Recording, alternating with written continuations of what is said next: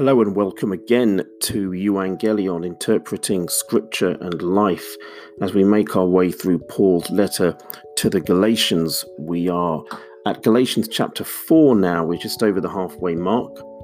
And today we will deal with verses 1 through 11, and the first in a series of 3 arguments in Galatians 4, which contribute to the overall picture that Paul is trying to present. One of the key things to understand for today's podcast is the second, really, of 2 motifs which underpin the letter. I'll come back to this again. But as we've already stated, one of the key motifs for understanding Galatians is life emerging from death. We've seen that in a number of the sequences, and we'll see it again in 3 more sequences in chapter 5 and then twice in chapter 6. The second, though, is the one we'll think about more profoundly today, and this is the one which, in fact, runs right through the rest of the letter to the Galatians, and that is freedom emerging from slavery. You know, in all its forms, slavery is one of the greatest blights on the human condition. Whether it's the trafficking of children or enforced prostitution rings, or the transatlantic trade of African peoples to the Americas and to Europe, the removal of self-autonomy and the treatment of any human beings as chattel or property is a grave evil. The experience of God's people in slavery in Egypt left such a mark on them that their later prophets often used the language of the Exodus to talk about other freedom narratives, most importantly, the freedom of restoration from captivity in Babylon. That's indeed the subject of Isaiah 43, and it uses Exodus language to tell that story. Isaiah writes, "But now thus says the Lord, your creator, O Jacob, and he who formed you, O Israel, do not fear, for I have redeemed you. I have called you by name, you are mine. When you pass through the waters, I will be with you, and through the rivers, they will not overflow when you walk through.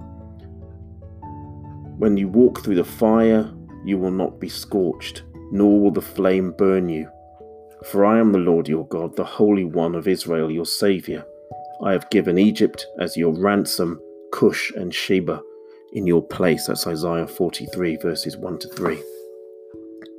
Well, in the beginning of Galatians 4, Paul's doing a very similar thing. He's using Exodus language to describe Israel's coming of age, her maturing.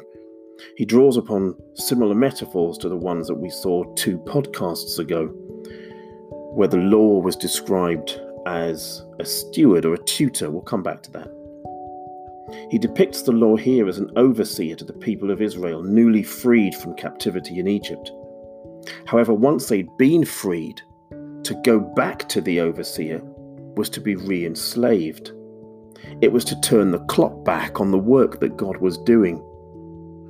So in Paul's mind, for Israel to return to the law was just like Gentiles returning to their idols. And this in many ways is the thrust of Galatians 4, 1 through 11. So listen as I read the text and then tease out some of the main ideas. Galatians 4, 1 through 11. "Now I say, as long as the heir is a child, he does not differ at all from a slave, although he is the owner of everything. But he is under guardians and managers until the date set by the Father. So also we, while we were children, were held in bondage under the elemental things of the world. But when the fullness of the time came, God sent forth his Son, born of a woman, born under law, so that he might redeem those who were under the law, that we might receive the adoption as sons. Because you are sons, God has sent forth the Spirit of his Son into our hearts, crying, Abba, Father. Therefore you are no longer a slave, but a son, and if a son, then an heir through God. However, at that time, when you did not know God, you were slaves to those which by nature are no gods. But now that you have come to know God, or rather be known by God, how is it that you can turn back to the weak and worthless elemental things to which you desire to be enslaved all over again? You observe days and months and seasons and years. I fear for you that perhaps I have laboured over you in vain."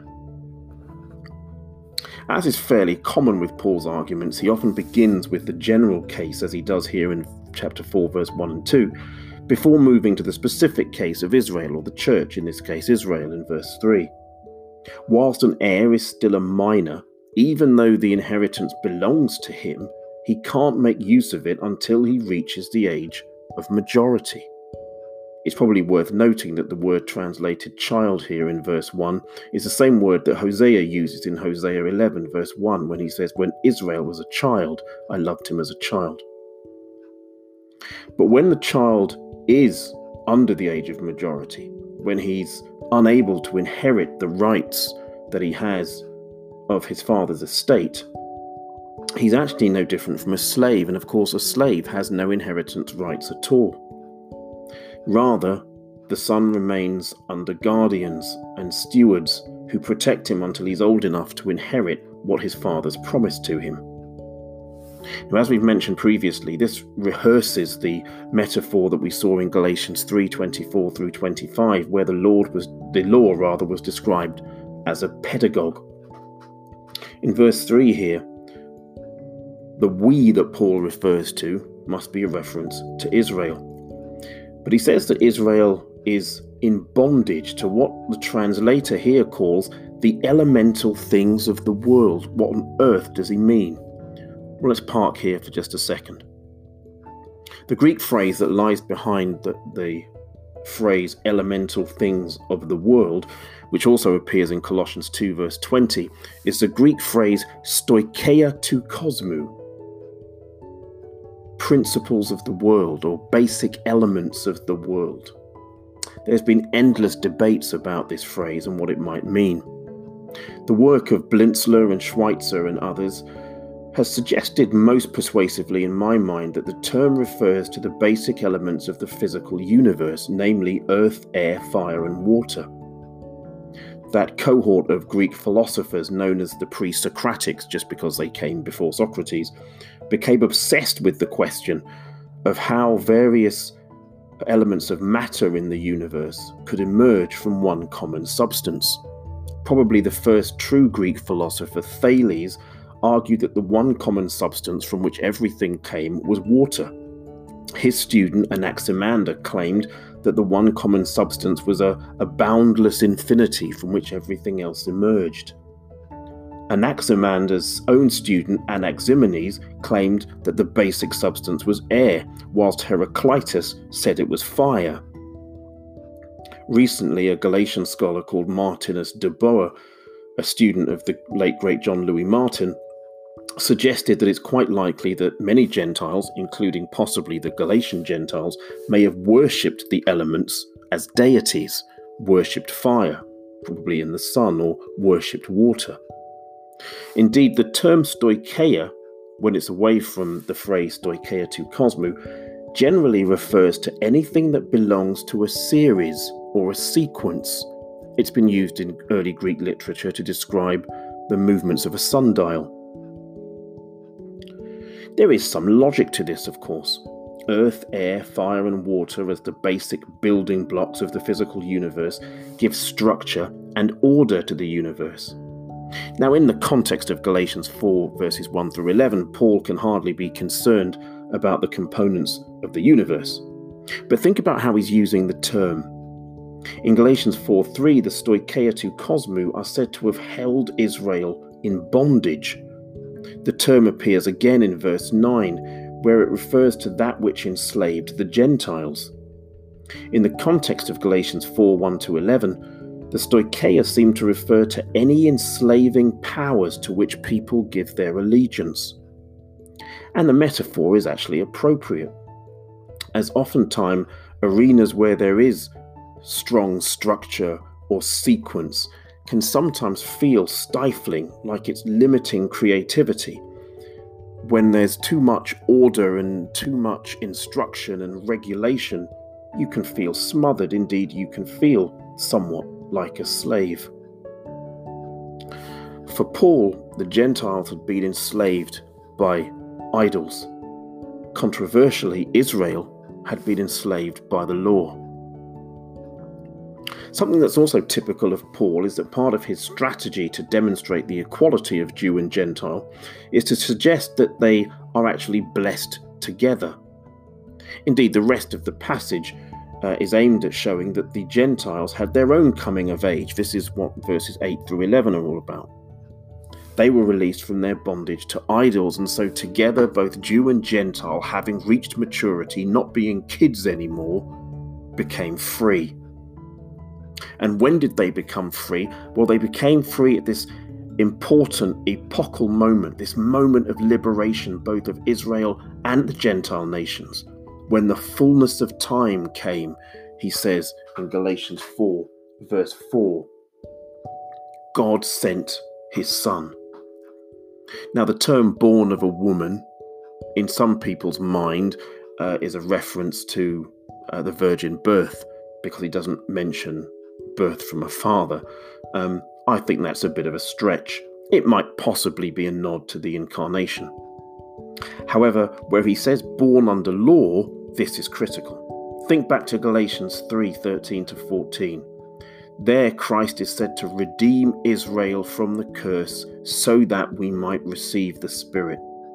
In Galatians 4 verse 5, Christ redeemed us again, this time from under the law, so that we might receive something else.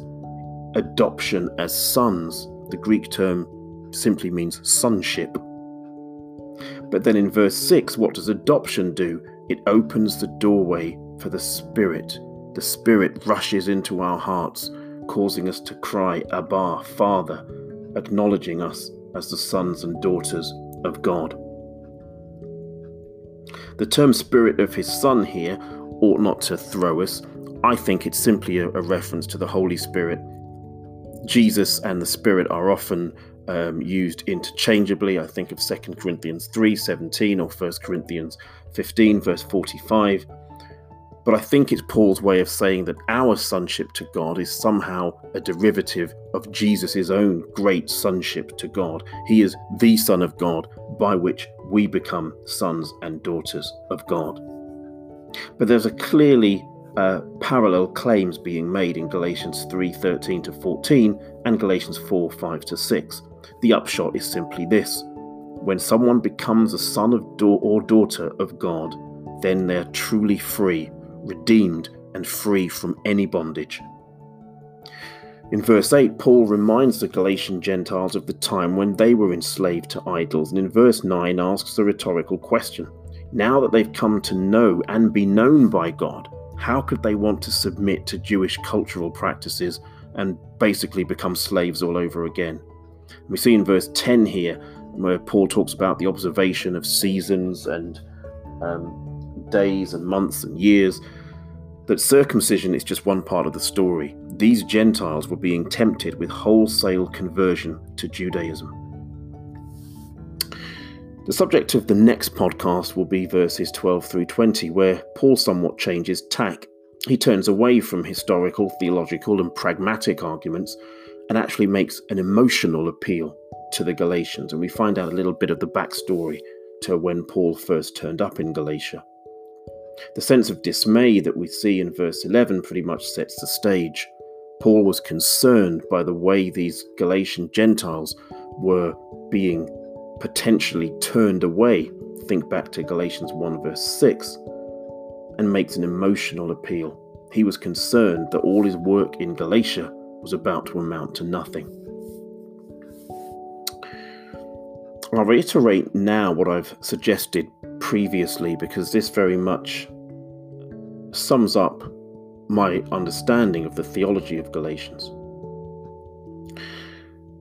The justification theology of Galatians is expressed, as I've said, in two chief metaphors. The first, and I think most significant, is the notion of life emerging from death. But the second metaphor is the notion of freedom emerging from slavery. And it's for these joint reasons that I've argued in my research that the story in Ezekiel 37, 1-14, the so-called Valley of the Dry Bones, forms a narrative backdrop for the story that Paul's trying to tell in Galatians. So in both Ezekiel's story of Judah's restoration and Paul's story of human justification, we see God's people are in a state of death, and they are made alive by the Spirit. And that results in two things: a newfound freedom and a radically new impetus to engage with God's law. This is Ezekiel's story, and it's Paul's story. Freedom's always been something of a double-edged concept. Without freedom, we can never truly become who we're supposed to be, only what someone else wants us to be. But give a young child too much freedom and they're likely to hurt themselves or other people. The existentialist philosopher Jean-Paul Sartre once claimed that mankind is condemned to be free. His argument was that there was no predefined purpose in the world, and that the only purpose that an individual had was the purpose that they created for themselves by the exercise of their own freedom. That, of course, can be dangerous freedom. And if one fails to truly recognize the danger of the freedom that they have, Sartre claimed that they lived in what he called mauvaise foi in the French, bad faith, a kind of inauthenticity whereby someone attaches their identity to something not of their own making, which is kind of a definition of slavery. Freedom's clearly a springboard from which can come good or evil. Another French philosopher, Jean-Jacques Rousseau, was correct, I think, when he said that oftentimes social institutions corrupt people, so that even though we're free, we still end up becoming slaves. Slaves to technology, to social media, to money, to prestige, to power. It makes sense to me then that real freedom has to be something incorruptible. In other words, it can't be something that comes from the corruptible human condition. To be in Christ is both to acknowledge your human frailties and yet simultaneously acknowledge God's perfection and His grace in accepting us despite our frailties. It seems to me, as I think it did to Paul, that this is true freedom. It's the removal of all enslaving influences, so that we can stare in the face of our own shortcomings and yet be at complete peace with who we are, because we do so cradled in the arms of God. This is the one who at just the right time sent His Son so that we might become mature, so that we might become perfect, so that we might become sons and daughters of God and never turn back to the weak and beggarly principles of slavery.